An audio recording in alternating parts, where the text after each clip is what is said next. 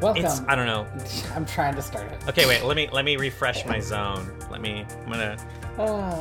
got a Capri Sun here, and I'm gonna use that to just calm myself down a little bit. Welcome to Direct to Video. What was that noise? I dropped something. Oh, okay. Do you want to? Welcome to Direct to Video VHS. Look. VHS? Look, nobody said it was the best produced podcast online. The produced podcast is such a strong term That for hurts what we do here. And is but... accurate. I'm sorry, that was a little rude. Yeah, as the one who releases all of them, that's kind of rude, man. This is a podcast where we pair movies like fine wine. Oh, yeah. We get some of that sweet, salty beverage today. Calamari, I would say, is the flavor of this one. Except that, actually, I don't think we see any sea creatures in this movie, which is wild if you stop and think about it for a second. Well, we see those, like, weird, like, lobster-like lobster things, right? Like, we get that whole thing where she, like... It's like a giant prawn. But exactly, it looks like a massive shrimp or something. Yeah. I don't know. It's weird. This movie's weird. Like the size of a dog, I mean. Yeah, like a small chihuahua just chilling in your bag. This, like a large chihuahua. This is a weird movie, and it reminded me of a lot of other Disney movies because that's what happens. But part of it, and it has a lot of Jules Verne stuff. Mm-hmm. But it most reminded me of like Treasure Planet, which I think came out pretty much at the same time. They both had this mix of 2D and 3D animation that looked so much better than the movie was. Yeah. They have this design in all their stuff, and then they just slap it onto a movie that is like not very good and kind of problematic at times. And neither of them have any female characters. That's not fair. This one's got female characters. This one's got, there are women in this movie. This one has tropes they do of stuff. Female characters. This one has, like, types of female characters, but it's almost okay because it kind of just has types of male characters. Instead of giving them real characterization, it just kind of makes them fun. I don't know, this movie really wants to be Star Wars. You know, but in, like, a bad way. The other thing this movie is, and I was watching this with my girlfriend, she looked it up, this movie wants to be Firefly. This movie was actually written, partially written by... Joss Whedon. Joss Whedon, yes. Which means... Well, and it was all about these, like, criminals getting together on a ship and becoming buds and fighting the bad guy together, which is very much what happens in Firefly. But that's also what happens in Star Wars. It even has a young girl as the mechanic. Yeah, oh god, that's right. Which I assume was just something they were like, hey, we did that for that movie. Why don't we just pop it over here? Like, they liked that idea.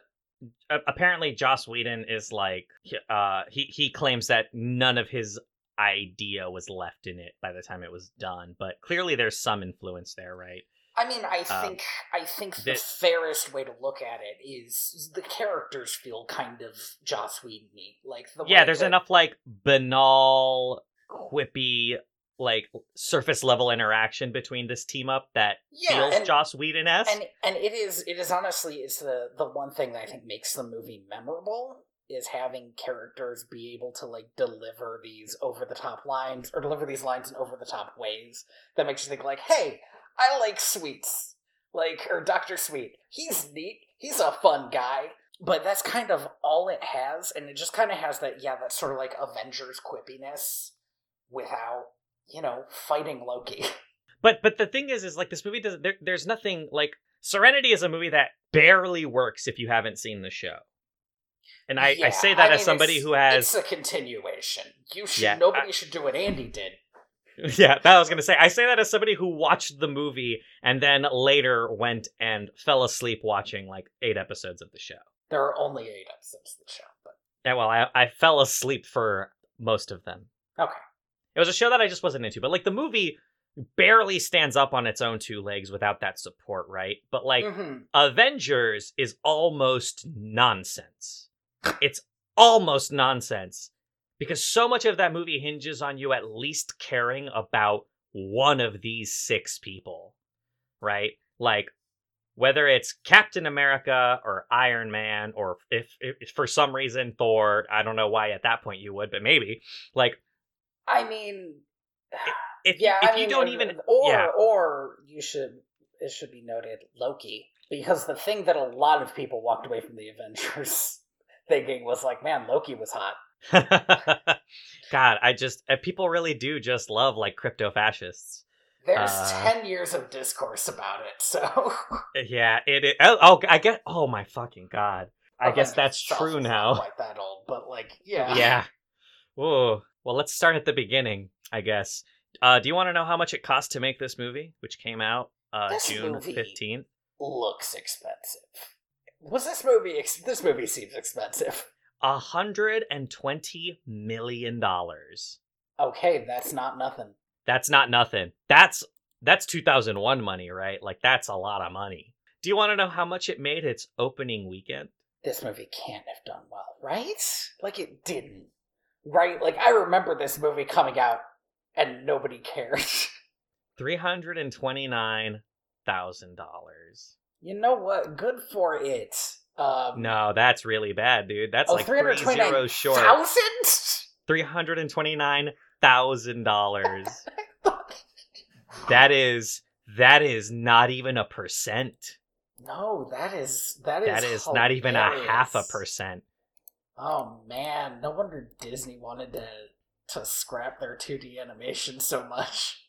Disney got like 4 bad movies in a row. After this, we get Lilo and Stitch, which did well, right? Mm-hmm. Before this, we had The Emperor's New Groove, which did nothing. Even though The Emperor's New Groove is such a solid movie. It's such a solid movie, but you need to remember what Disney was working with at the time. You had Emperor's New Groove, you had this, and then you had Lilo and Stitch, which was like the light in the darkness. And then you had Treasure Planet, Brother Bear, culminating with Home on the Range. Like, this is the beginning of the end for the 2D animation department, right? Andy, consistently, I forget Brother Bear exists. Home on the Range is the big one for me, because I have seen that movie and I couldn't tell you a goddamn thing about it.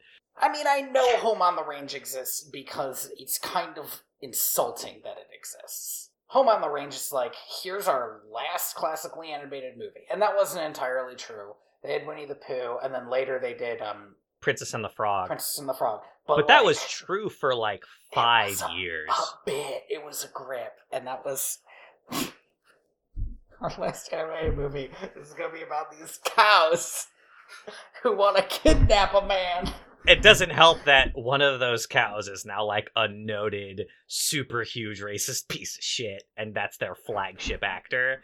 It's a bad choice all around. It's rough, but like, I do think that this movie really like shows, I think, I talked about this a little bit in The Emperor's New Groove, which is that like Disney for a long time had this like magic sauce way of making movies where they were just like, well, it's gonna come together, right? To me, this movie really shows that like, even like this movie had a script, this movie had like a plan, and clearly they just didn't have the storytelling acumen to do anything with it. Because this is, out of all of these movies, this movie was planned the most. Right? And maybe it was overplanned, because the most irritating thing about this movie as I was watching it was that I could see a good movie in there somewhere. There were parts of this movie that I was like, what if this works? Like, if it wasn't so white saviory, if it actually had more than one native character. Yeah. 1.5. We get 1.5. If there wasn't, for some reason, a betrayal that makes literally zero sense with how the movie was set up. This whole movie is just full of, like, there was a good idea, but all of the execution was shit, right? Every single thing past the inception of the idea is bad. Mm-hmm. If there wasn't a mole man, a literal mole man. It's so weird. Like, it's like they plucked him out of the Marvel comic book. but definitely threw in a little bit of the Simpsons character. He's literally the Underminer. He's literally the Underminer. Oh my gosh. I hadn't even thought of that. They really wanted that character back, huh? They were really attached to that idea. This movie's got so much, but like so we start with a quote from Plato. That quote from Plato actually really helped me understand how poorly they were executing the timeline. Because I was like, okay, Plato was like the first person to write about Atlantis, and probably it was based on an island that actually did sink off the coast of Greece, because shit like that happened. It's believed, I think, now that there's a specific island that, like, at some point in 373 BC, just like this massive volcano went off and just basically wiped the island off the map. Right, and people do stuff like this where they make it like sci-fi, but there was this idea that like a lot of knowledge and culture was lost, sort of like the burning of the Library of Alexandria. Yeah. And so like you can see a good core concept for a film there. It wasn't this. Well, and I think that's the thing, right? Is like you're already playing with like time scales and time frames that are like pre-biblical, right? Like at one point one of the characters refers to the Great Flood, and it's like, okay, so is that the Great Flood? And I don't know. I don't know if it's they do specifically quote the Bible at least twice, multiple times, right? So it's one of those things where like this movie is playing in a space where it's like, what are we doing timeline wise here? You're saying that this happened 8,000 years ago? Oh my god, that number is so crazy for so many reasons that I will love to get into. I want to just like 7,000 BC. Like, what's going on in 7,000 BC? You know what? Stop. I'm just gonna say this, because now that you've said those numbers so many times... Andy, let's say you knew that people used to drive cars, and now nobody knows how anymore. Yeah.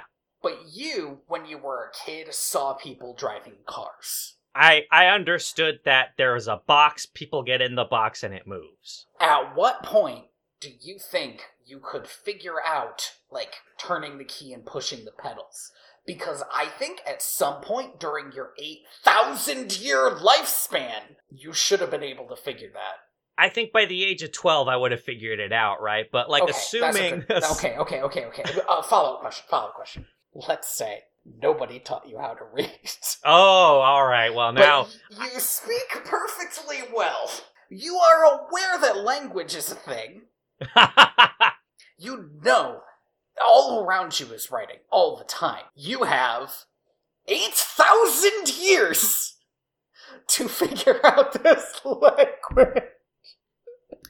Well, let me say this. I still think I would have figured out how to drive a car by 12, because it's not that hard. Relearning an entire language from scratch, that might have taken me maybe a couple more decades, because it's hard. Look, maybe it'll take a couple decades. Maybe it'll take a couple 100 years. Maybe. But it will take a measurable amount of time that is less than 8,000 years. Also, and I'll just say this, I'll just say it, is her dad keeping the entire nation in the dark?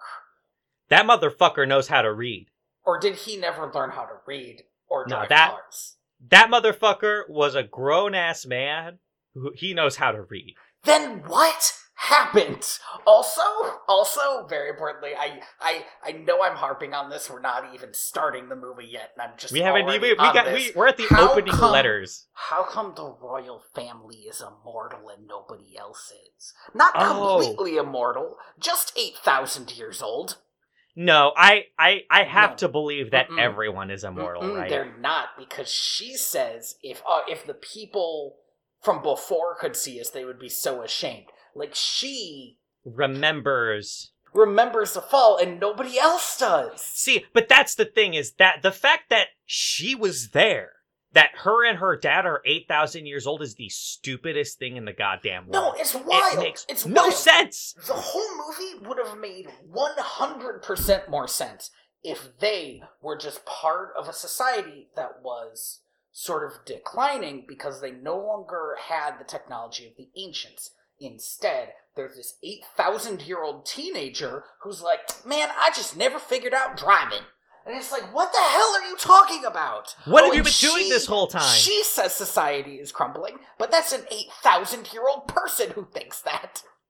And I don't listen to 8,000-year-old people when they have opinions, frankly. I honestly, once they hit the age of 60, I'm like, maybe you shouldn't be allowed anymore. She's like... Put those opinions away. Back in my day, women couldn't vote, and we were better for it. I was like, jeez. Whoa! Oof. Come on, Keita. But it's one of those things, right, that like this movie is like all aesthetic, but they didn't put any thought into what those decisions mean. They never thought that somebody wrote the line, you must be 8,000 years old, and they didn't stop and go, well, hold on a fucking minute, actually. Maybe that shouldn't be, maybe the response to that should be, that's insane, or that's bad storytelling, and not, well, you look great. It's why, and well, the craziest thing to me, maybe not the craziest thing, there's a lot of crazy things, Milo and Princess Keita end up together, right? Yeah. Is there a version of, like, cradle robbing that's, like, ant robbing? And by that I mean the bug. Yeah. Because it's like a human being married a bug. A smart bug.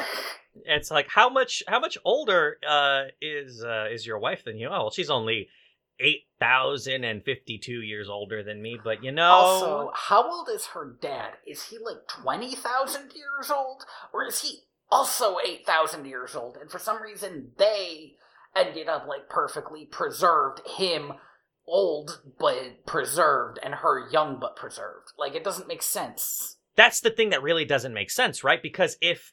so, I don't want to talk about this because it doesn't matter to the movie, because the movie doesn't actually do anything with this, but historically speaking, in ancient Sumerian mythology, there was this idea of there being antediluvian kings, right?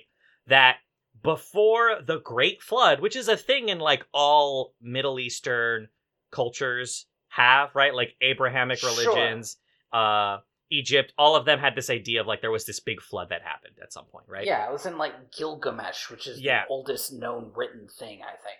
Besides, like, the oldest known like story. According to the Sumerians and the Assyrians, right, who wrote these stories down, before that, kings had reigns that lasted like 2,000 years, 5,000 years. This motherfucker was king for like 1,000 years, but the numbers get smaller and smaller as it gets closer and closer to the flood. And there's this implication that like after the flood, how that was possible was lost. And those people didn't die, they became gods, right? Sort of like in the Bible, Abraham supposedly lived for like 800 years. Exactly, right? Like the Bible does it too, but they do it on a much smaller time scale. But there's this idea, right, in like all of this old writing that these people lived in an old world and they knew it was old. But in Atlantis, we just get these wild numbers thrown at us, but there's none of the Atlanteans look at this at Leonard Nimoy, right, and go, fuck, that guy's like a living god, right? Right. And because that's what you would do, wouldn't you? Especially because there is a living god under the throne, just sitting there hanging out. Oh my god, we need to start talking about this movie from the beginning. Yeah, right? yes. Let's start. Okay, so, well, here's the problem with this movie. Bigger probably than all the other, like, really questionable problems. Because you could still make a good movie that's like a white savior movie. It's just that when you watch it, you'll be like, oh, that's kind of gross. Yeah, I can't believe I have to watch Pocahontas again for the third fucking time. Something like that, yes. But the first half hour of this movie is not an exaggeration. It is half an hour, nothing happens. It's all set up, but it's such a long setup. And it doesn't matter, and it should be done in 5 to 10 minutes. Well, like, we get so... Because here's the thing. This movie was supposed to be a lot longer, first of all, which is wild, because this movie is 96 minutes. There was gonna be another 30 minutes to this movie, right? Which would have really... That would have, but those 30 minutes were going to be them getting to Atlantis, right? Like, this was going to be a movie about getting to Atlantis. The movie doesn't even start until their boat crashes. Like, I feel like nothing was happening in the movie until they crashed. And I was like, finally, Jesus. Now you can see the characters doing stuff. And but that's the thing, is that we still don't get to see that, though. Like, because it's all montage. It gets it a little bit, and then it slows down immediately once they hit Atlantis. Which is the opposite of what you want a movie to do. The other movie I kept comparing this to is El Dorado. Yeah, okay. Which managed to do this kind of story in a way that, one, I think was way less racist. Listen. No. I mean, we'll watch it at some point, probably.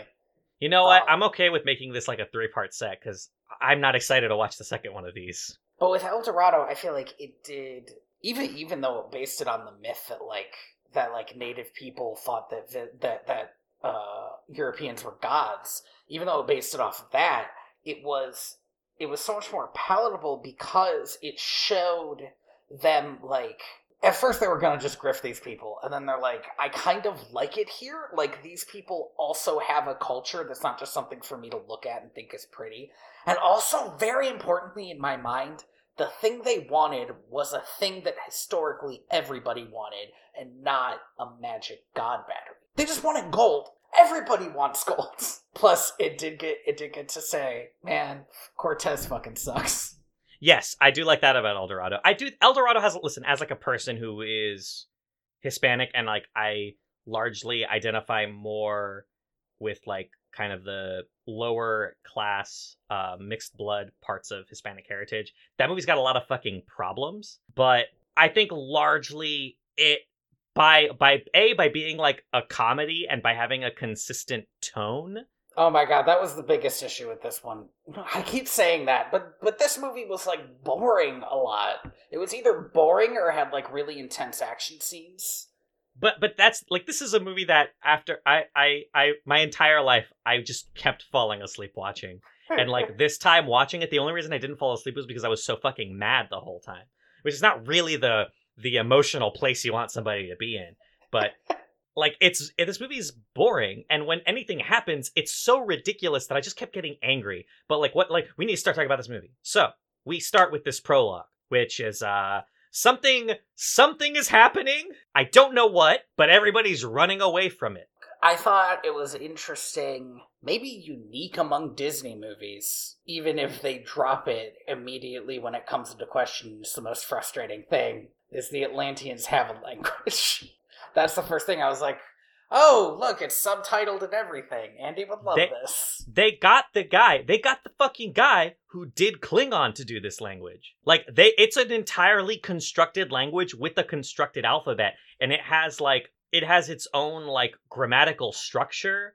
It has its own, like, That's interesting. Is it actually, like, Sumerian based, like Milo claimed? So it's actually like a they constructed it to be like a root proto language, specifically based on, like, Proto-Indo-European, which is like an actual, like, theoretical language that people think existed, that was like the root of, like, all, like, Indian subcontinent and European languages.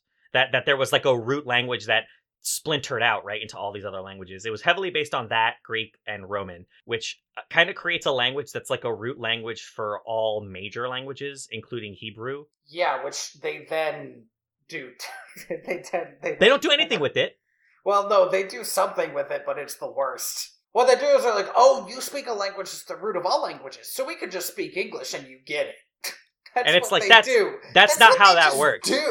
And, like, there are some languages that you could do that with, right? Like, if I spoke Spanish to somebody who speaks Italian, they'd probably be able to figure it out. We could get there. We would both have to work on it, but we could get there. But if I spoke English to somebody who speaks Slavic, we're not gonna fucking get there. Like, there is nothing we could do to fucking get there instantly, right? Like, we would have to, it would take a long time.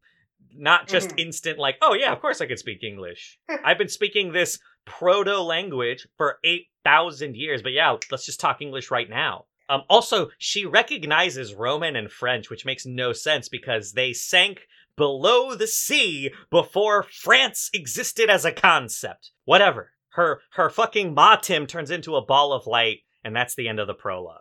Her mom gets it by God. It's fucking Tony, we've been brutal. talking for 30 minutes, by the way. Look. Some of that was whatever.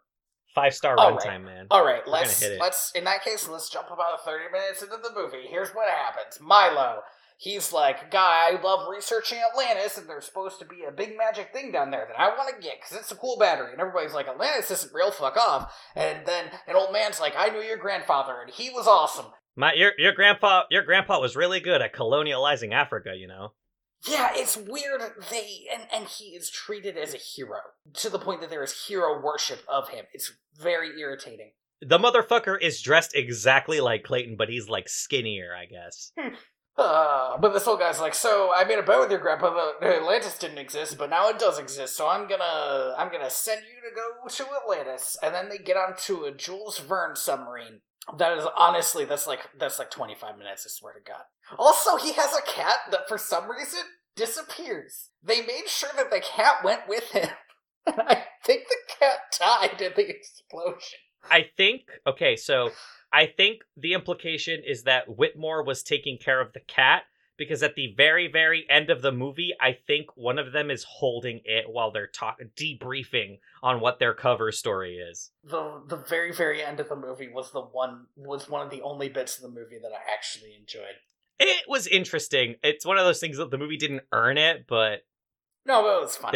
They put a lot of thought into it, and it's like, maybe you should have put all this thought into the rest of your movie. So, this boat is one of the coolest things in this movie, and it's in this movie for about 5 solid minutes before they blow it up. I was so confused at this boat with how many people were on it. I was like, I thought this was about, like, a small crew, and it kind of is. 200 people. 200 people were on that boat, Tony, and like 20 of them? Maybe like 30. There seems to be, whenever they want, there are a lot more randos with guns. A double-digit number of people survived this explosion, but that still means like 150 people died! Yes. Now, I want to do something really quick, and we need to list off all the important characters, because what this movie isn't is an ensemble piece, but it's not. Wants to be, kind of. It likes the idea of an ensemble piece. It likes the idea of an ensemble piece, and it might work as an ensemble piece. Like, that might have, if it was about these people learning about this culture, that could have been something. But instead, it's all about Milo. Here's how we'll do it. You'll say the name, and I'll just give like a 1-sentence descriptor. Okay, well, I'm gonna try to give the names, and I will try to give them by ranking of which one's the best characters. Oh, are you gonna do it from best to worst? Yes, so first is Dr. Sweet. He is a mixed black Native American doctor. He's really cool. He is really cool. He has all the best lines. Second is Vinny. Vinny is an Italian florist who has made his living with demolitions. Then, well, I think I'm gonna have to go with Audrey, right? Yes, Audrey is a Puerto Rican mechanic who is also a child. Also, a literal child, which we will get back to in a little bit, because it is at first it's like, that's like a kid working on this ship, and then later it's like, Whoa. Yeah. Then are there only 2 more? No, there's a lot. There's like 3 more. Oh my god. Okay, well, and I guess next is Helga. Helga is a femme fatale who goes through the exact like arc a femme fatale would go through in this kind of movie. It pretty much exactly. Like, she's from a different movie, like a noir movie. The music even changes to like soft sax every time. She's a little bit the Nazi from the third Indiana Jones movie. Yeah, a little bit. The writers of this movie are a little too horny for her, and it's very uncomfortable. Yes. And then there's Rourke. Rourke is like your classic John Wayne American colonel, but he's also like a homicidal maniac. And last, I believe, and obviously least, is Molière. Molière is a mole man who is French and a pervert. You missed 2. Did I? Who the fuck did I miss? You missed Cookie. Oh my god. Okay, see, that's the problem. There are these two characters who are even less than everybody else not characters. They are. You have Cookie, who is the cook. He's like, I don't know, he must be like a retired cowboy or something. It's implied that he's like a retired miner, but he's also like Southern to the point of parody. So for a moment, I thought maybe he was like a Confederate veteran or something, but I really don't know what this movie's trying to do with him. But he's like a miner 49er, you know? He does use Jefferson Davis as like a sweater. That's literally why. So I was like, is he saying Jefferson Davis like Jesus or like the devil? I don't know, but the fact that he brought it up in this Disney movie makes me not like him. And then we have Miss Packard, who is the telephone operator woman. Who, by all accounts, should have been dead when the sub exploded. I don't know how she survived. That doesn't make any sense. I'm pretty sure she's like the voice of Mrs. Potato Head or something. But I'm looking at her like IMDb, and it looks like she just played the voice of Mrs. Packard in like 500 Atlantis things. So, jeez, wow, yeah, she's a lot of not characters. A lot of waitresses in this. Yeah. And obviously, like, last but not least is Milo Thatch, who is just like your like white savior nerd. Yeah, he's the lead. He's buffer than he has any right to be. He spends most of the time in like a wife beater, and it's like, how come his arms and like shoulders are so big? It's weird because at the beginning of this movie he's so thin, but at the end of the movie when it's like, oh, he's the hero now, he gets like muscles out of nowhere. Mm-hmm. It's like, what? I was just looking at him and I was like, why does Milo have pecs? He shouldn't have pecs. Milo Thatch's like only characteristic is that he's voiced by Michael J. Fox, and like that is not enough. There are some scenes where it's almost enough. I get it. It's Michael J. Fox. We love him. He's got that voice that makes us trust him. It's not enough. You gotta also make him a good person, at least, right? You gotta at least also make him a good person. You could have made him a bad person so that he could have done the heel turn and said to himself, I don't want to be the person my grandfather was. I don't want to be a colonialist for treasures. I want to help these people. And that would have been something, but he was always going to help those people, despite the fact that makes zero sense with this character. Because he didn't know they were there! He didn't know they were there, so why did they keep anything from him? God, irritating. Right? Okay. I know. They were just... What if there had been no people there, then they would have gotten there, and Rourke would have been like, hey, listen, I'm really sorry about this, but I've been keeping this hidden from you this whole time, because I thought it would be a fun prank. Anyway, hey, maybe if you had read this page, we wouldn't have died so hard for the last 30 minutes, but it was pretty fun. Like, what was your fucking idea? Milo is given this book that leads to Atlantis. He's the only one that can read it because he is a linguist. Spoiler, the commander, it doesn't matter. Why did I care enough to change that? takes the page out of the book that's like about the battery that Milo has talked about wanting to bring back. It's the one thing he cares about is bringing back this battery. It's the one thing he most cares about, certainly. And so there's no reason to hide it from him. But they do hide it from him so there can be a betrayal in the final act of the movie. It just doesn't make sense. Also, it's just very irritating. Sorry, it really bothers me, and it shouldn't, but they all have lambdas on their shirts, and that makes the L sound, motherfuckers. It's not called Latlantis. Just make it an A. Oh man, I love the movie Little Luntus. It's even red, like they're the fucking Spartans. They take their Jules Verne 20,000 League Under the Sea giant-ass submarine, and... that I assume that they just had. It gets attacked, it gets attacked by a robot lobster. This robot lobster. How did we feel about this robot lobster? It was a decent enough robot lobster in that it was animated well, and it was kind of a fascinating fight. The issue was, with me, why was Atlantis so well protected? They didn't know they were going to be down there. Right. And supposedly, they didn't know how to build things after, quote, the Great Flood, like after they'd sunk. So why is there a giant lobster. And also, this king has done a real bad job of making Atlanteans suspicious of outsiders. I don't know what he did wrong, but later, I was like, why is there a giant lobster if they're just gonna let him in? They're just gonna just let him in, just guide him there. Also, like, I just want to, just because I thought it was not interesting, but weird. Why does the lobster have little lobster claws that it can use to hold things like massive boats, but then even bigger lobster claws that it uses to not destroy said boat? I don't know why, but it did. So, here we are. This is what I mean, right? They just like are constantly being like, look at how cool this looks, but they don't put any thought into like, why would it be there? Why would it be this way? Right? At this point, after their boat's destroyed, for some reason, everybody on the crew doesn't like Milo Thatch, which makes no sense. It's so weird. It's like there's a subplot here about him needing to be accepted, and it's like I don't understand why this is part of it. He is already an important part of the crew and has been charming enough. And the way he wins them over is being better at mechanics than their best mechanic they've ever had, which infuriated me because it was like, oh, it's a girl, so she can't be good at her job.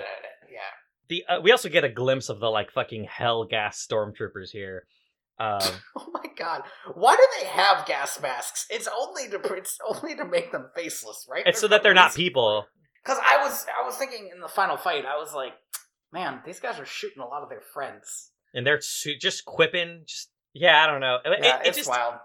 It doesn't make sense, this like montage, right, of them getting to Atlantis, because they're like, I don't know, the movie kind of paints Milo as being inept when it needs him to be inept, but competent when it needs him to be competent.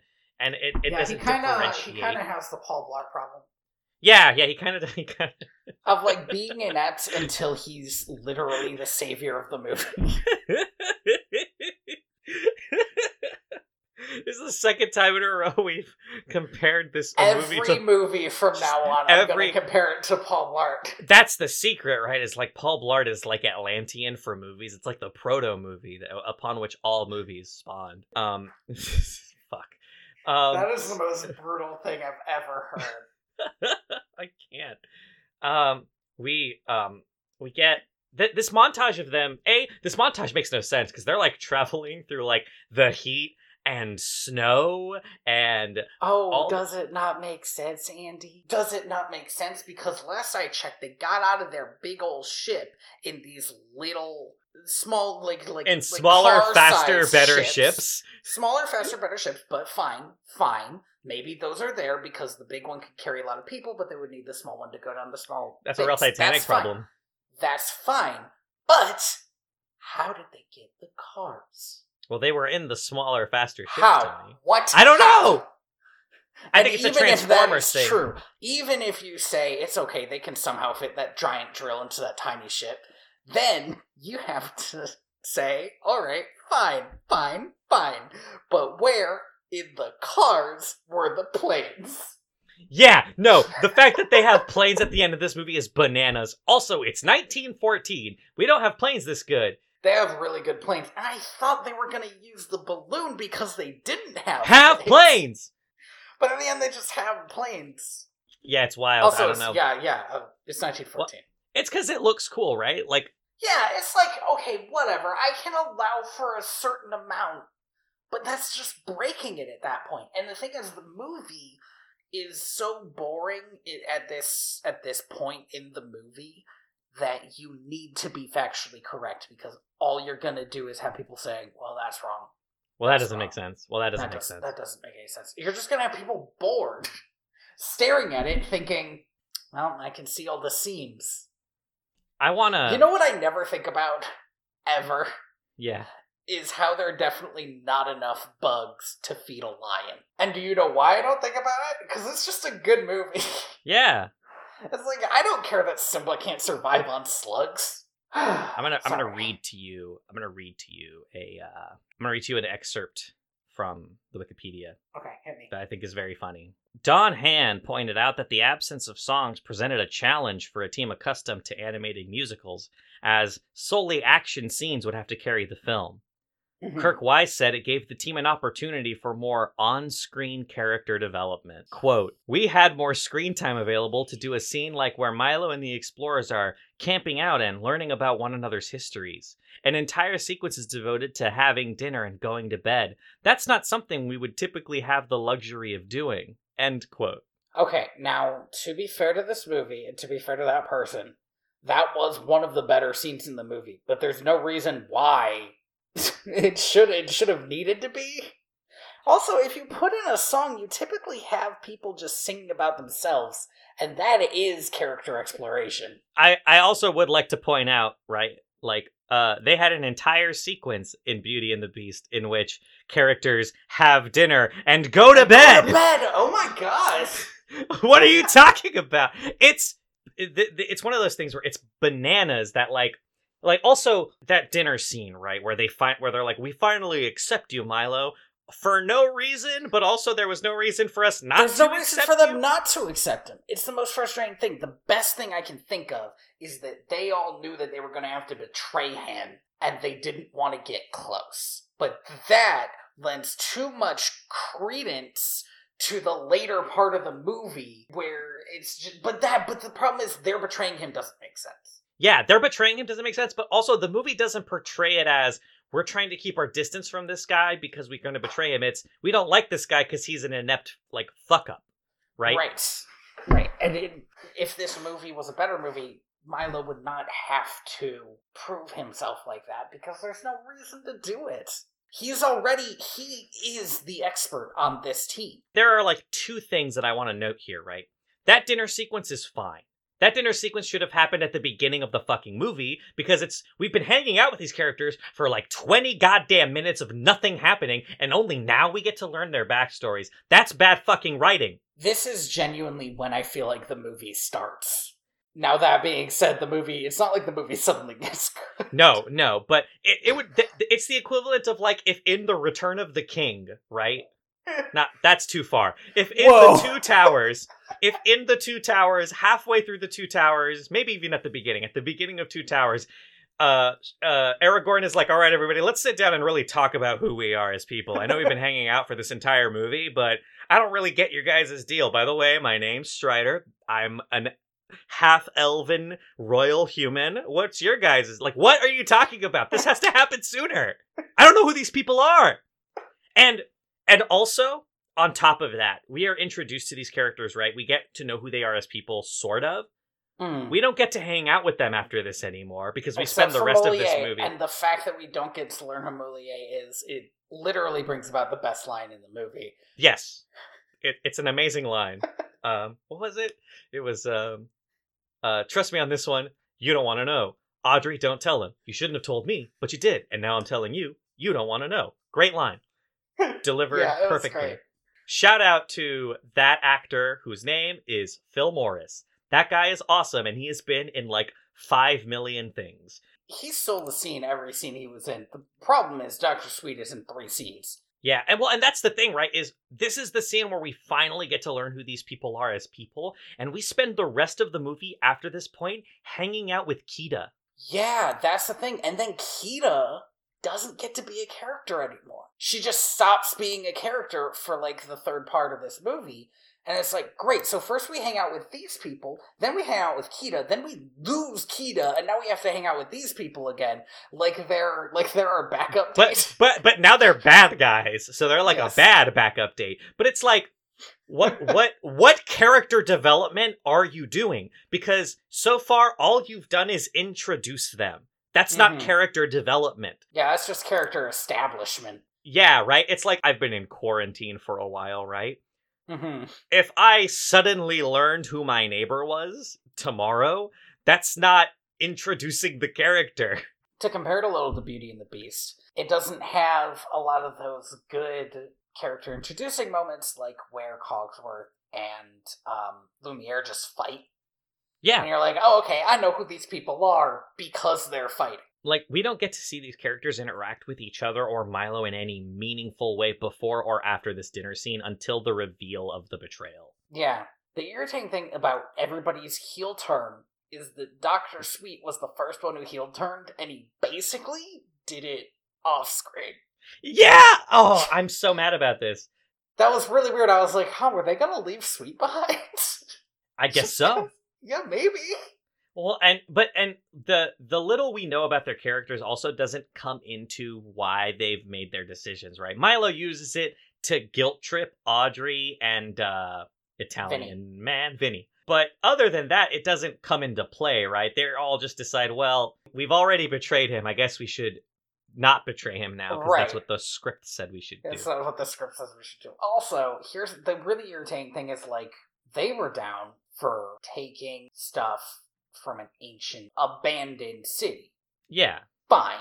They were down for stealing from actual human people who were still living. I can see how that gets kind of shaky. They were no longer down for kidnapping. Also fine. But they, like, the irritating thing is that Milo gets to the point where he's not down for stealing from these people immediately. And that is, I feel like, where a normal person would be. But these are normal, regular people. They're not, like, evil and they turn. They're normal people who do a job. Yeah, they're not faceless Hellgas stormtroopers, right?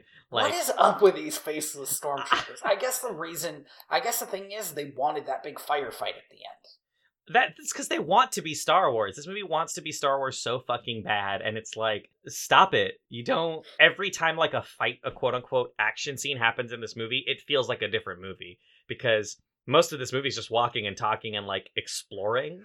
So, and then all of a sudden, like, an air duel dogfighting thing happens. The action scenes are great. They're fine. They look good. But they do feel like they're from a different movie, and they don't really fit in the movie that they're in. Now, speaking of action scenes, everything's on fire. Oh, right. Yeah, that's right. So we get these fireflies that are actually made of fire, I guess. I guess I don't need them to explain it. I guess it's possible. Once you throw a giant mechanical lobster at me, fine. Fireflies can actually cause fire. Whatever. Anyway, the bridge collapses, Milo gets hurt, but a sexy lady saves him. They made the key mistake, really, of putting their heaviest fucking vehicle up front of that caravan. Like, I don't know why they did that.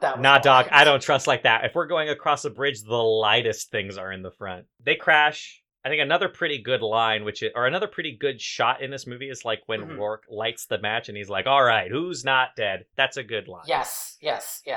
Rourke, I ranked him low, but he's like better Clayton. Rourke is like a Clayton that I understand. I was going to say, when you say better Clayton...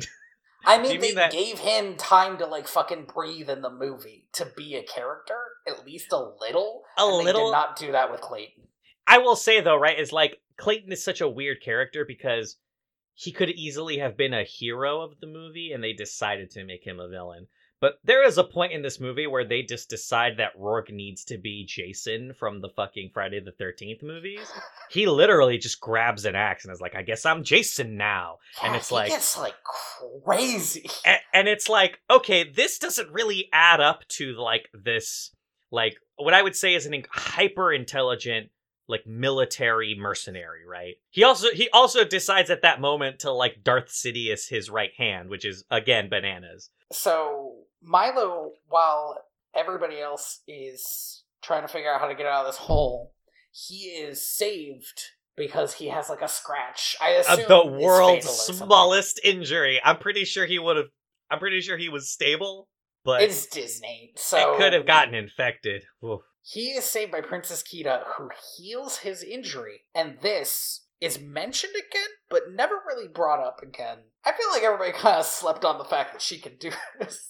And we're leaning into some real, like, vibranium bead shit with these fucking necklaces, right? Yes, absolutely. But unlike the vibranium beads, which are established to be made of nanomachines, these are just glowing rocks. So, like, they say that they're just glowing rocks. It's like how you can use nanomachines for everything. You can also glowing rocks. Use magic for anything. Glowing rocks. You can use them to make lightsabers. So I guess what were we talking about? So they save the for some reason. Kira saves Milo. Well, heals him. He doesn't save him. She heals him. Yeah, he's fine. He follows her to Atlantis, and there's a super long panning shot. It's like, oh, fuck, look what we did. We made Atlantis. Oh, jeez. The clouds don't move. even though they should. Here's the problem, right? Well, okay, Tony, the fact that there are clouds is already baffling, but what would make them Well, move? I think the I wind? don't think they're clouds. I think they're mist from the waterfall stuff, right? Which should move. It irritated me that it was the one thing that was sitting still. It doesn't matter. Yeah, no, I understand, but like, here's my bigger problem, is we get this big establishing shot of Atlantis, right?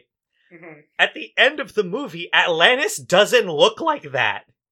Well, it looks completely different. Yes, it does, but I think that is because Kida rebuilt it as it should have been, instead of as it was after the flood. No, I mean when they're all like, when all of Atlantis is standing on like the fucking patio of Atlantis, right? And watching these statues stand up and be like, all right, let's applaud for the ending of this movie and make a shield, right? We had an establishing shot at the beginning of this movie showing us what this island looked like. And at the end of this movie, before Kira activates the stone statues, we get another establishing shot and it looks completely different. It's just wild that like you just like, would you freaking forget to look at the previous one? You did it before. Put lava over it, and now all of a sudden the fucking topology of it doesn't make sense anymore either. I don't know. It's one of those things, right? Like, they put so much thought into this movie that every time something like this happened, it's like they're clearly mismanaging themselves.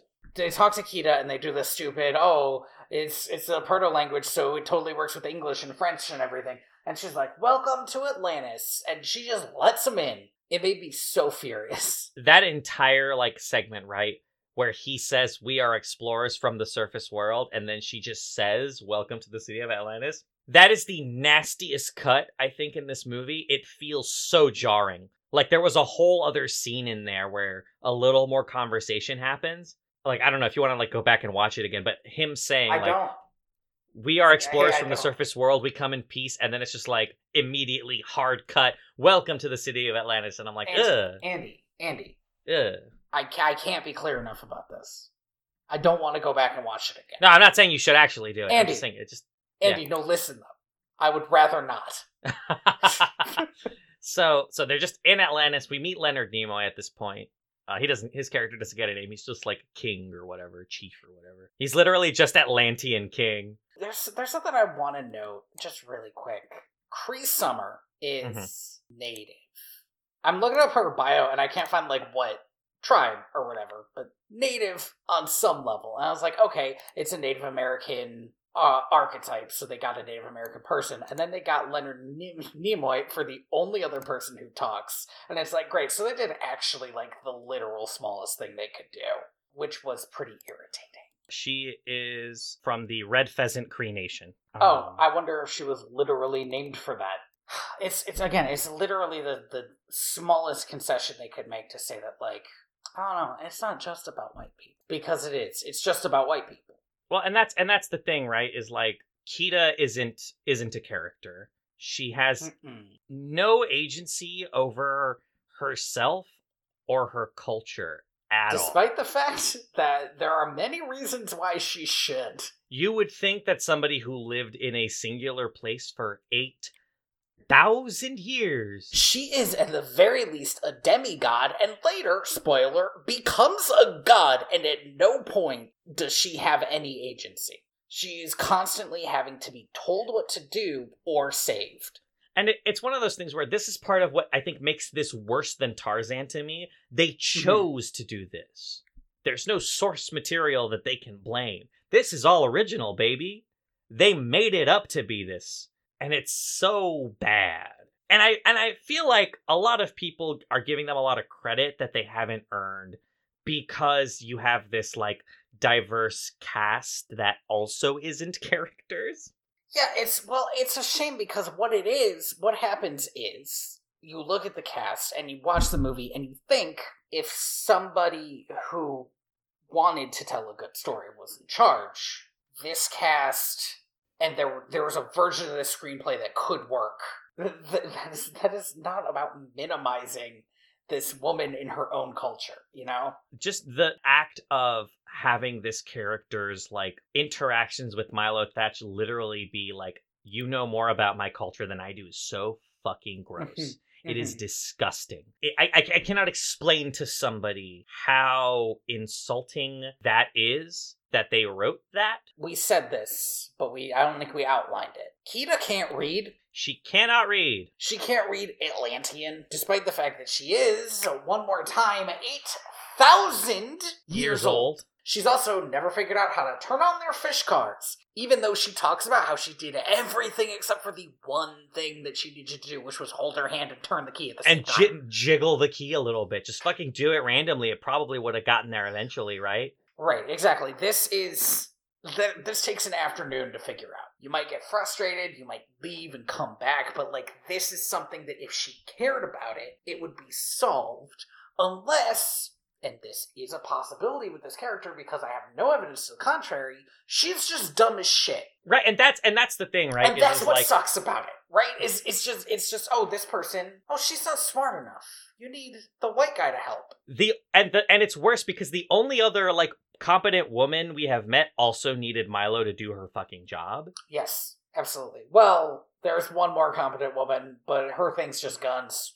Yeah, I guess Mrs. Packard didn't need Milo's help to, like, call people. I guess that's true. But I don't think she's competent, though. I think part of the joke of her character is she just does whatever she wants. She's like the trope of, like, the incompetent secretary, which is gross. I mean, but it's fine. And Helga is sexualized to, like, the point of absurdity, which is also gross. And actually, but so are Kida and, oddly enough, Audrey, who is, again, a child. Do you think Audrey is? There are a couple of shots in this movie that my girlfriend pointed out where they just, like, focus in on her butt in weird ways that I'm just like, I didn't catch that, right? Like, I didn't catch that. Me my neither, girlfriend pointed this out to me. But it also, like, her whole relationship with Milo is gross. And again, you know, it didn't have to be. They could have just made her a fucking adult. Or they could have made her a kid and then had that conversation at some point. But they didn't. They don't. Instead, she's just a kid and she's like, yeah, well, my dad's back home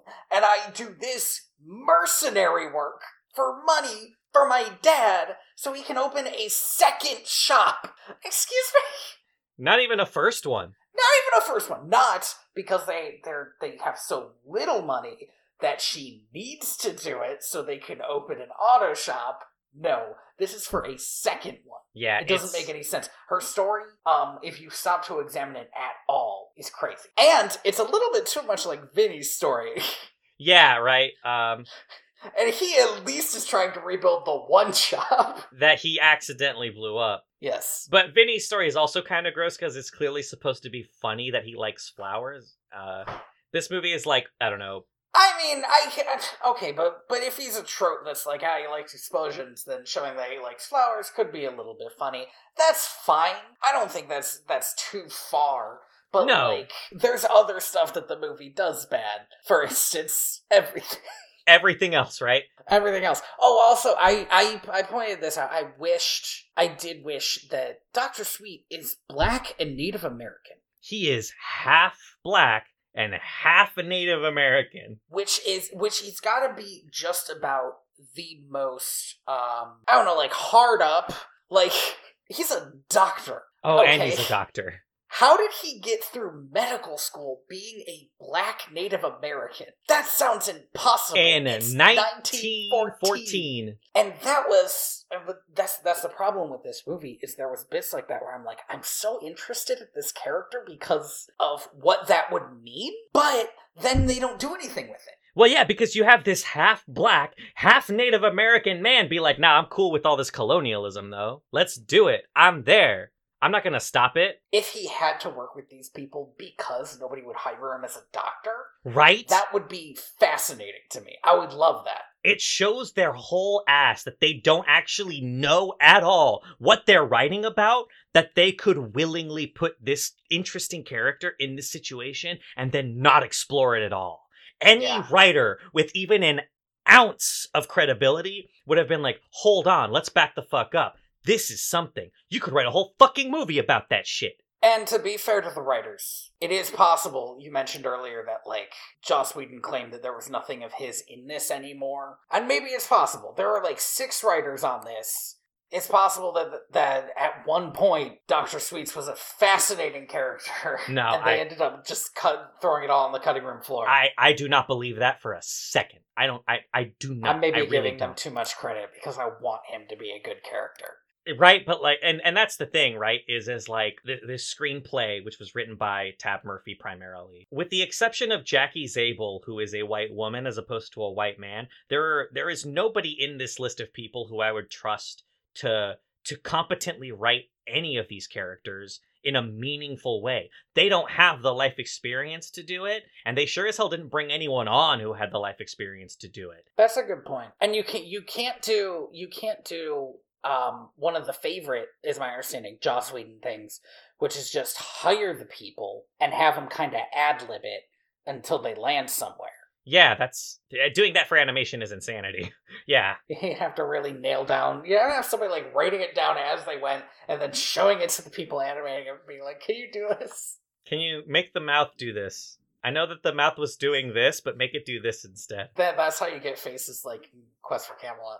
Yeah, wherever their lips are sliding around. It's so frustrating because they put so much money into this movie and none of it went where it really needed to go, which was putting together a coherent story that said anything. So it ends up just being Pocahontas, just being Avatar the Blue People movie. It's pretty, but it has no substance. And if you dig down even a little bit, you run into the fucking like hard mantle that is just white savior colonialism. And I'm sorry, but I don't fucking want that shit anymore. I'm done with it. So speaking of which, the king's like, no, you guys gotta get out of here. And they're like, no, we'll stay for a day. It's like, oh, okay, stay for a day. Really fucking folded real quick. Yeah, right? Milo is voted to go on a date with Kida so that he can discover what the king is hiding.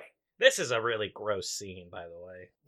It's okay, so we've already talked about all the like shit that Milo has to teach Kida because she's useless, but that's not the thing that got me when I really started thinking about it.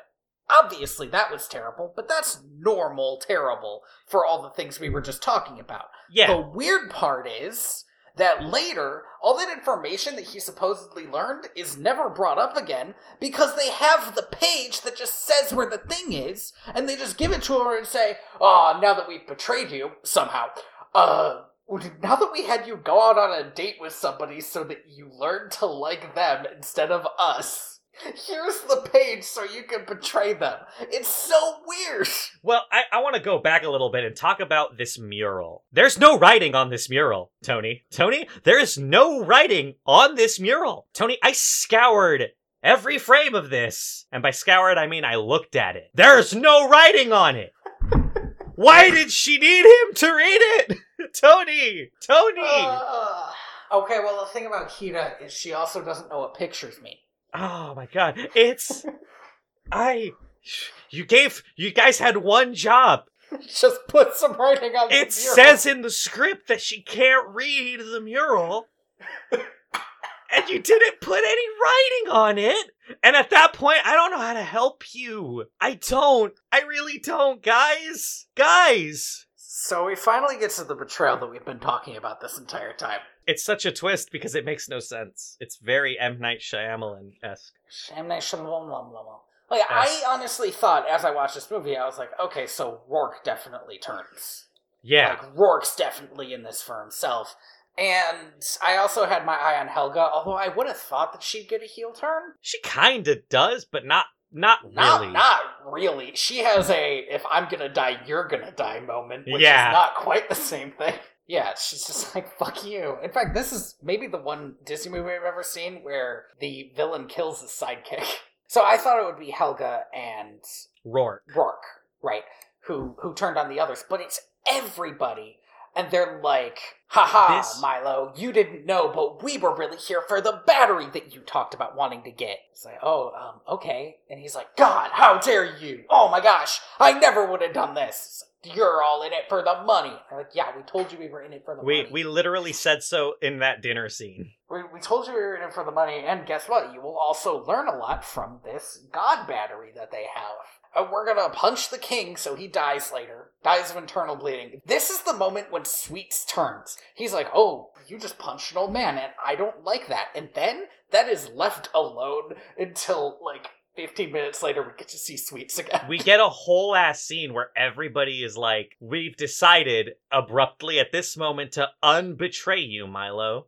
After they load his girlfriend onto a truck and then don't unload her. Yeah, they really, They just stood there while their boss took the truck. Hashtag resist, am I right, guys? So, Jesus. they... Yeah, that is what it is. It's my God, thoughts and prayers. Sorry, by the way, I don't remember much about this movie, but I did not expect Kira to literally just become a glowing object. It was really upsetting. She looks over to Milo. Okay, so they go and they find the god crystal that they have.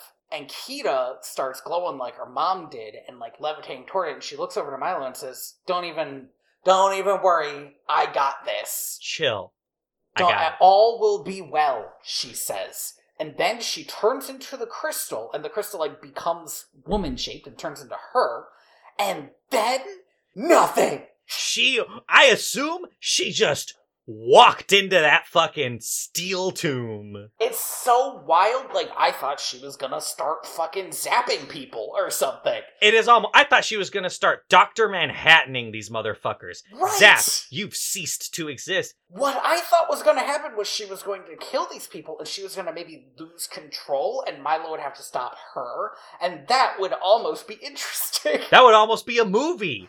That would almost have made her a character. Oh, man. And so, at this point, the king says the wildest thing. And I know we've had a lot of wild things happening in this movie, guys. This one's rough. But this one, we call this movie a white savior movie. But I don't think I've ever actually seen a white savior movie where the native guy is like, you are our white savior. only you. Wild. Hey, I know that there is a super cool half Native American, half black guy over there who saved right there. my life. He has 300 pounds on you. That man is made of nothing but muscle and kindness. But he looks God, like John fucking Henry. And he saved my life. But Milo, only you could save us. Only you can save us. If he had said something like, this is all your fault, you need to fix it, then that would at least be something. But it's not. He's just like, oh, it's up to you now. Guy I hated 2 seconds ago. It's like, what are you doing? If he didn't want this to happen, why didn't he tell his people how to use the cars? The cars that shoot lasers! But now, before he dies and tells Milo that, hey, white man, it's up to you, buddy, he also says that he also vaguely sort of implies that he's the reason all of this happened. And that the crystal has a conscience. Yes, the crystal absorbs people every once in a while. Just decides to do it. Yeah, when shit's going really bad, I guess. But this doesn't make any sense because it doesn't happen in this movie. But I think the idea is that when something is going wrong, it needs a host to be able to control it. I guess as a conduit for its will, right? But it can only be somebody of royal blood. All of these old kings' wills basically get put into the crystal. Now that is fascinating and could have been something. Now here's the thing though, Tony, is because the only person we've seen get absorbed by this crystal are Kira and her mom, and Kira gets out of that shit. Kira gets out of it with nothing, and her mom doesn't, and neither of them do anything really while crystallized. Her mom just disappears, is gone forever. Kira's I guess she, at the end, gets the robots moving. But she doesn't stop these invaders. Sorry, what was it? What I was saying is that Kira's mom gets absorbed into the crystal, right? Essentially becoming one with its consciousness. But she doesn't get a cool floating rock head. Now what the fuck is up with that? I don't know, maybe she did. Maybe she was already up there. They kind of look like dudes, though. Yeah, it said that those are the kings of the past. I don't know, man. It could be that this movie's not good to its female characters. You know, it could be, and so let's just throw slightly better than the last two movies. Slightly better, but we're not. Yeah, we don't get me wrong. We've walked a mile away from where we used to be, but we are still also miles away from where we could be. But guess what? It's still 2001. Oh God, Milo gives, I think, the worst Oh wait, no, there is. We get the one other Atlantean who has a line. Tony, do you know what he says? How is this done? Good question, random citizen.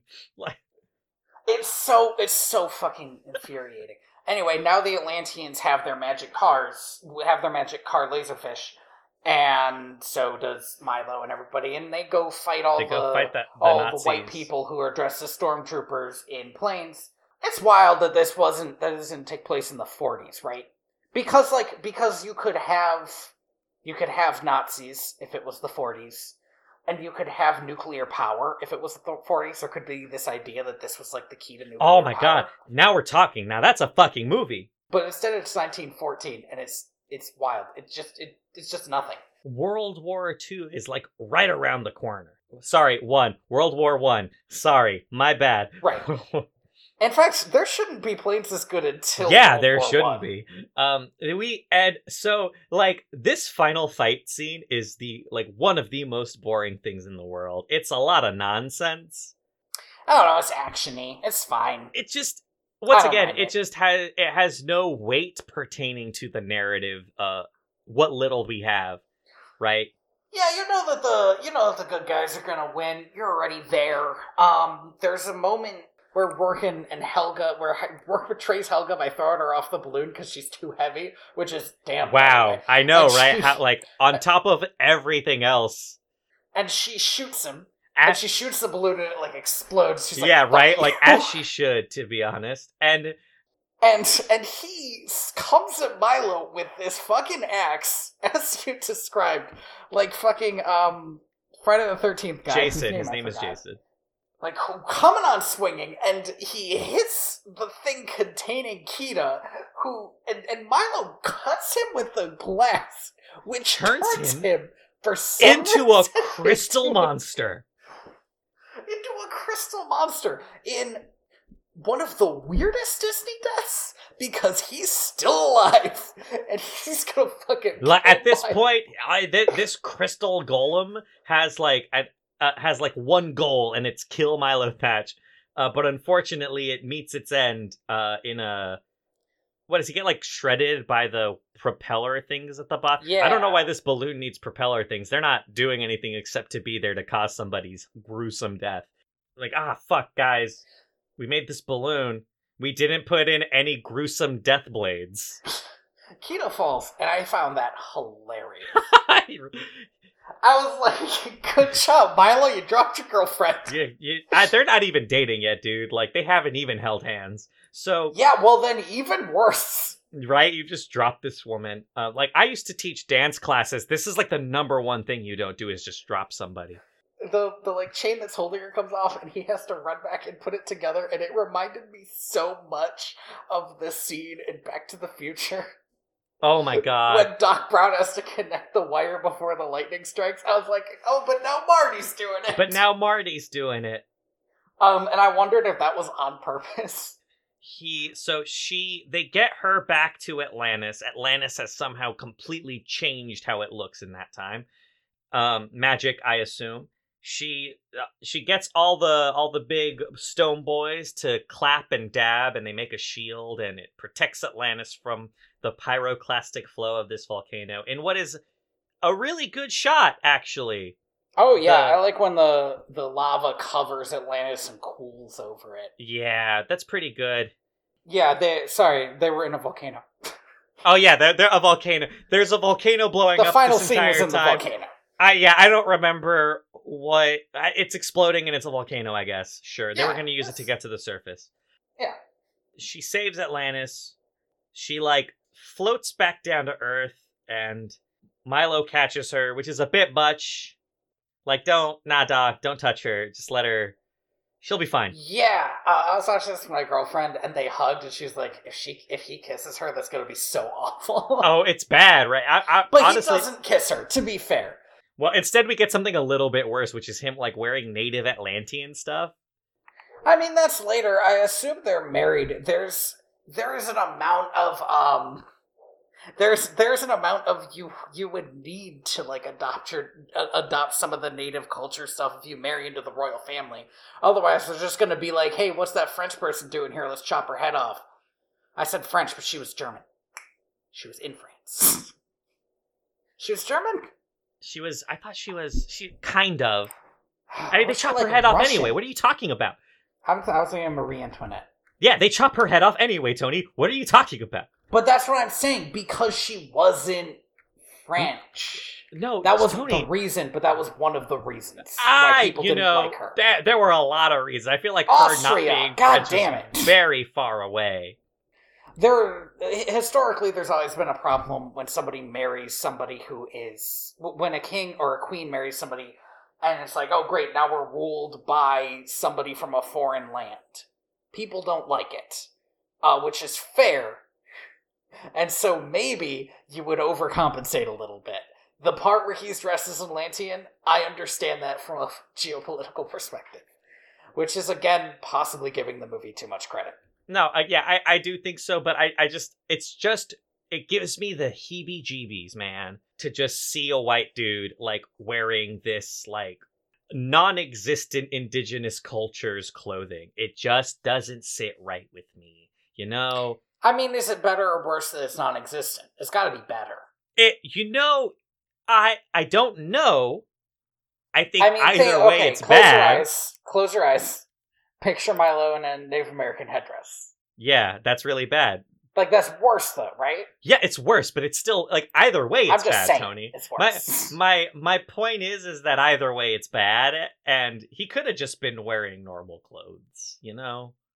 Well, that's the other thing, too. All he appears to have are these, like, faux army clothes the whole time. It's fine.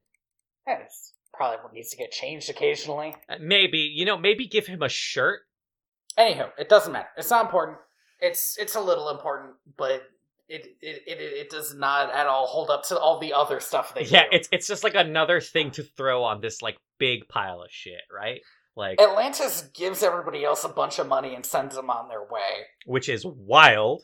It's just a little wild. That's a choice.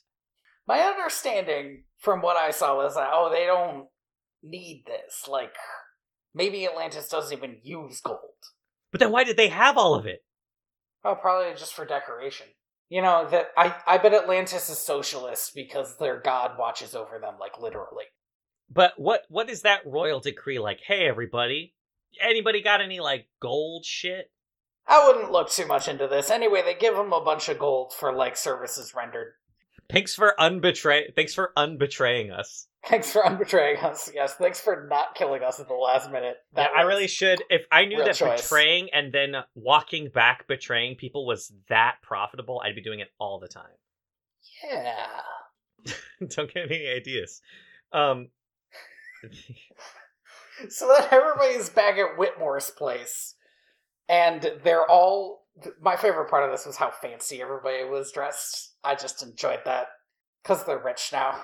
I also really like... This is, again, just a little touch, that all of them had turned their crystals into different forms of jewelry that fit their character. Yeah.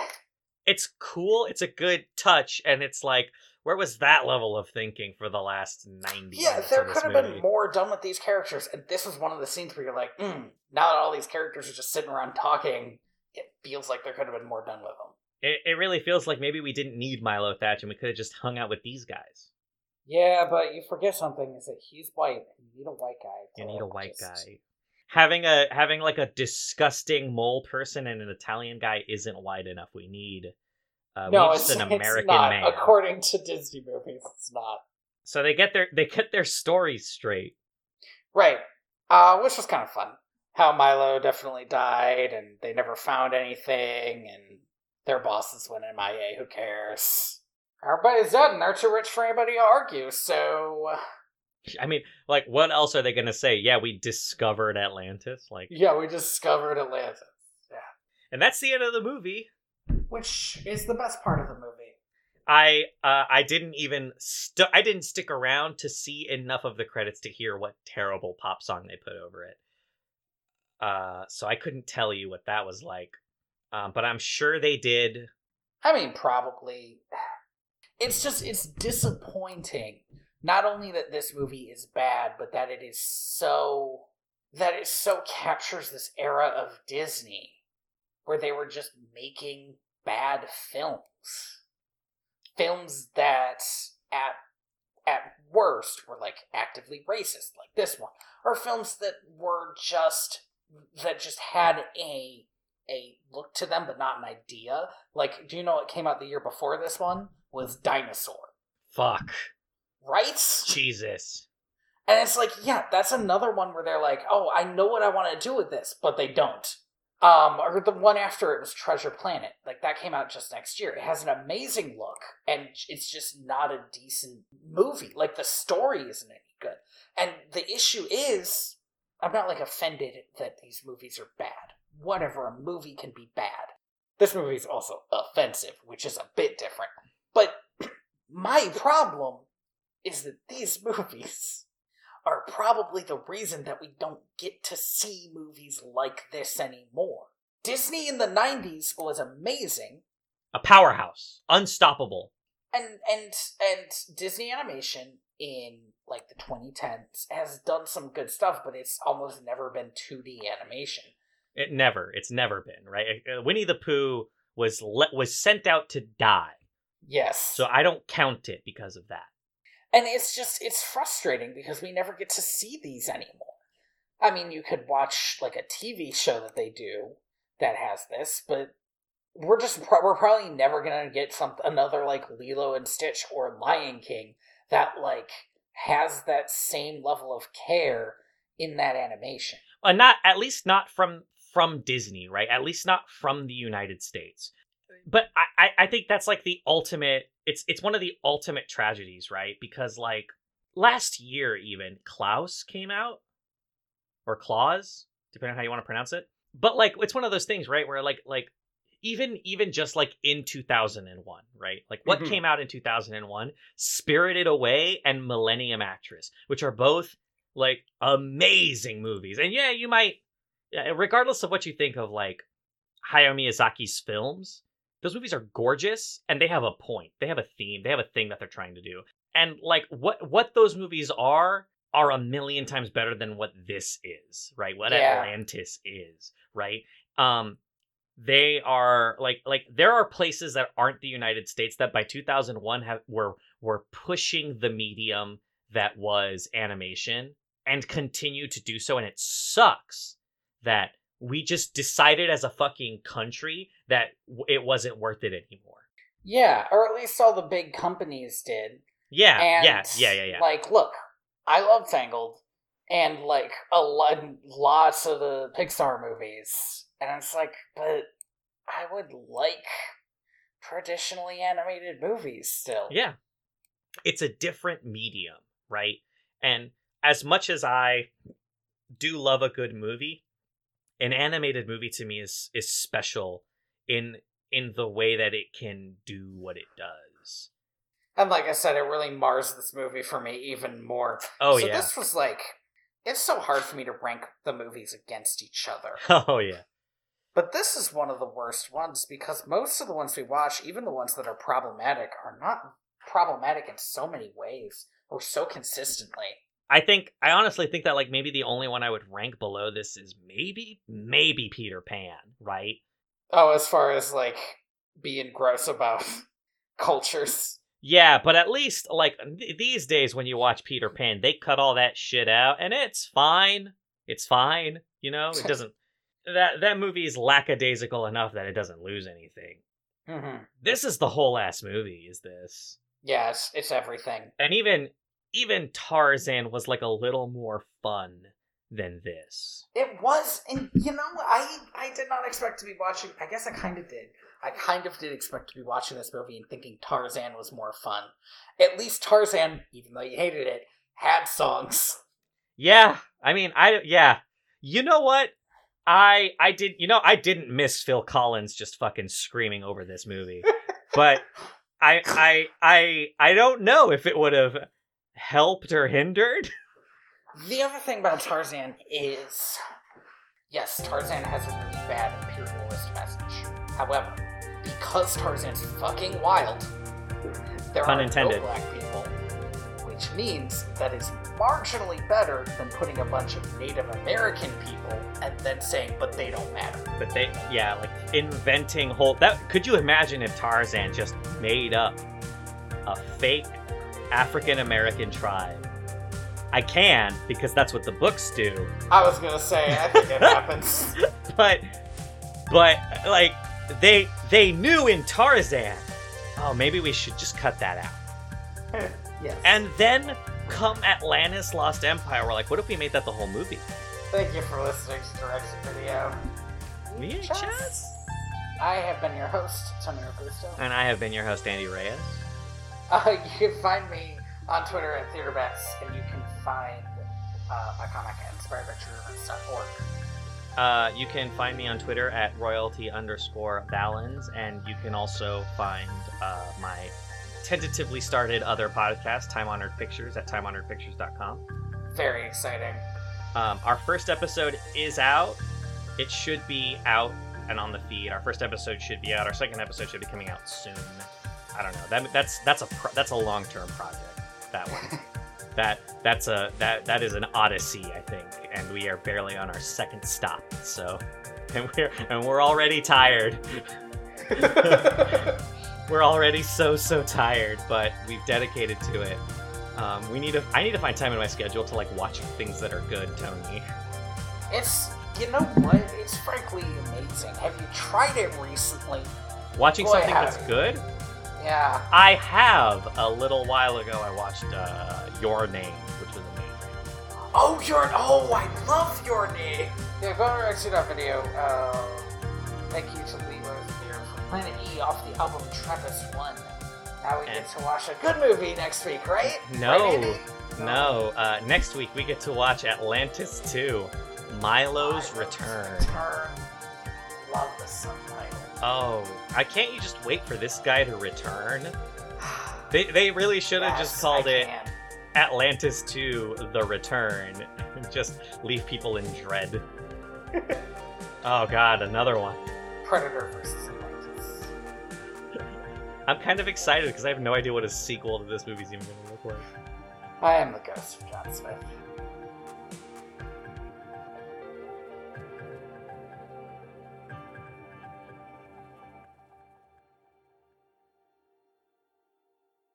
Yeah, man, you put them in, and you gotta, like, resonate with them with the Force. I know about lightsabers. I have no idea what this is, but I didn't realize you had to meditate with the rock. I thought you could just slide it in. I don't think you can slide it in, because it's part of your training to correctly build one. Oh, but I thought that was just, like, Jedi bullshit. There's tons of people in Star Wars who just have lightsabers. Yeah, but usually they're stolen. It's fine. No, because Grievous custom-made his. He did not. He took those from dead Jedi. Yeah, but then he modified them. I mean, maybe you can modify it. That's different. I don't know. I'm cutting this out. It all sounds like fake bullshit to me. No, it doesn't sound like fake bullshit. No, Star Wars, fake news. Fake bullshit.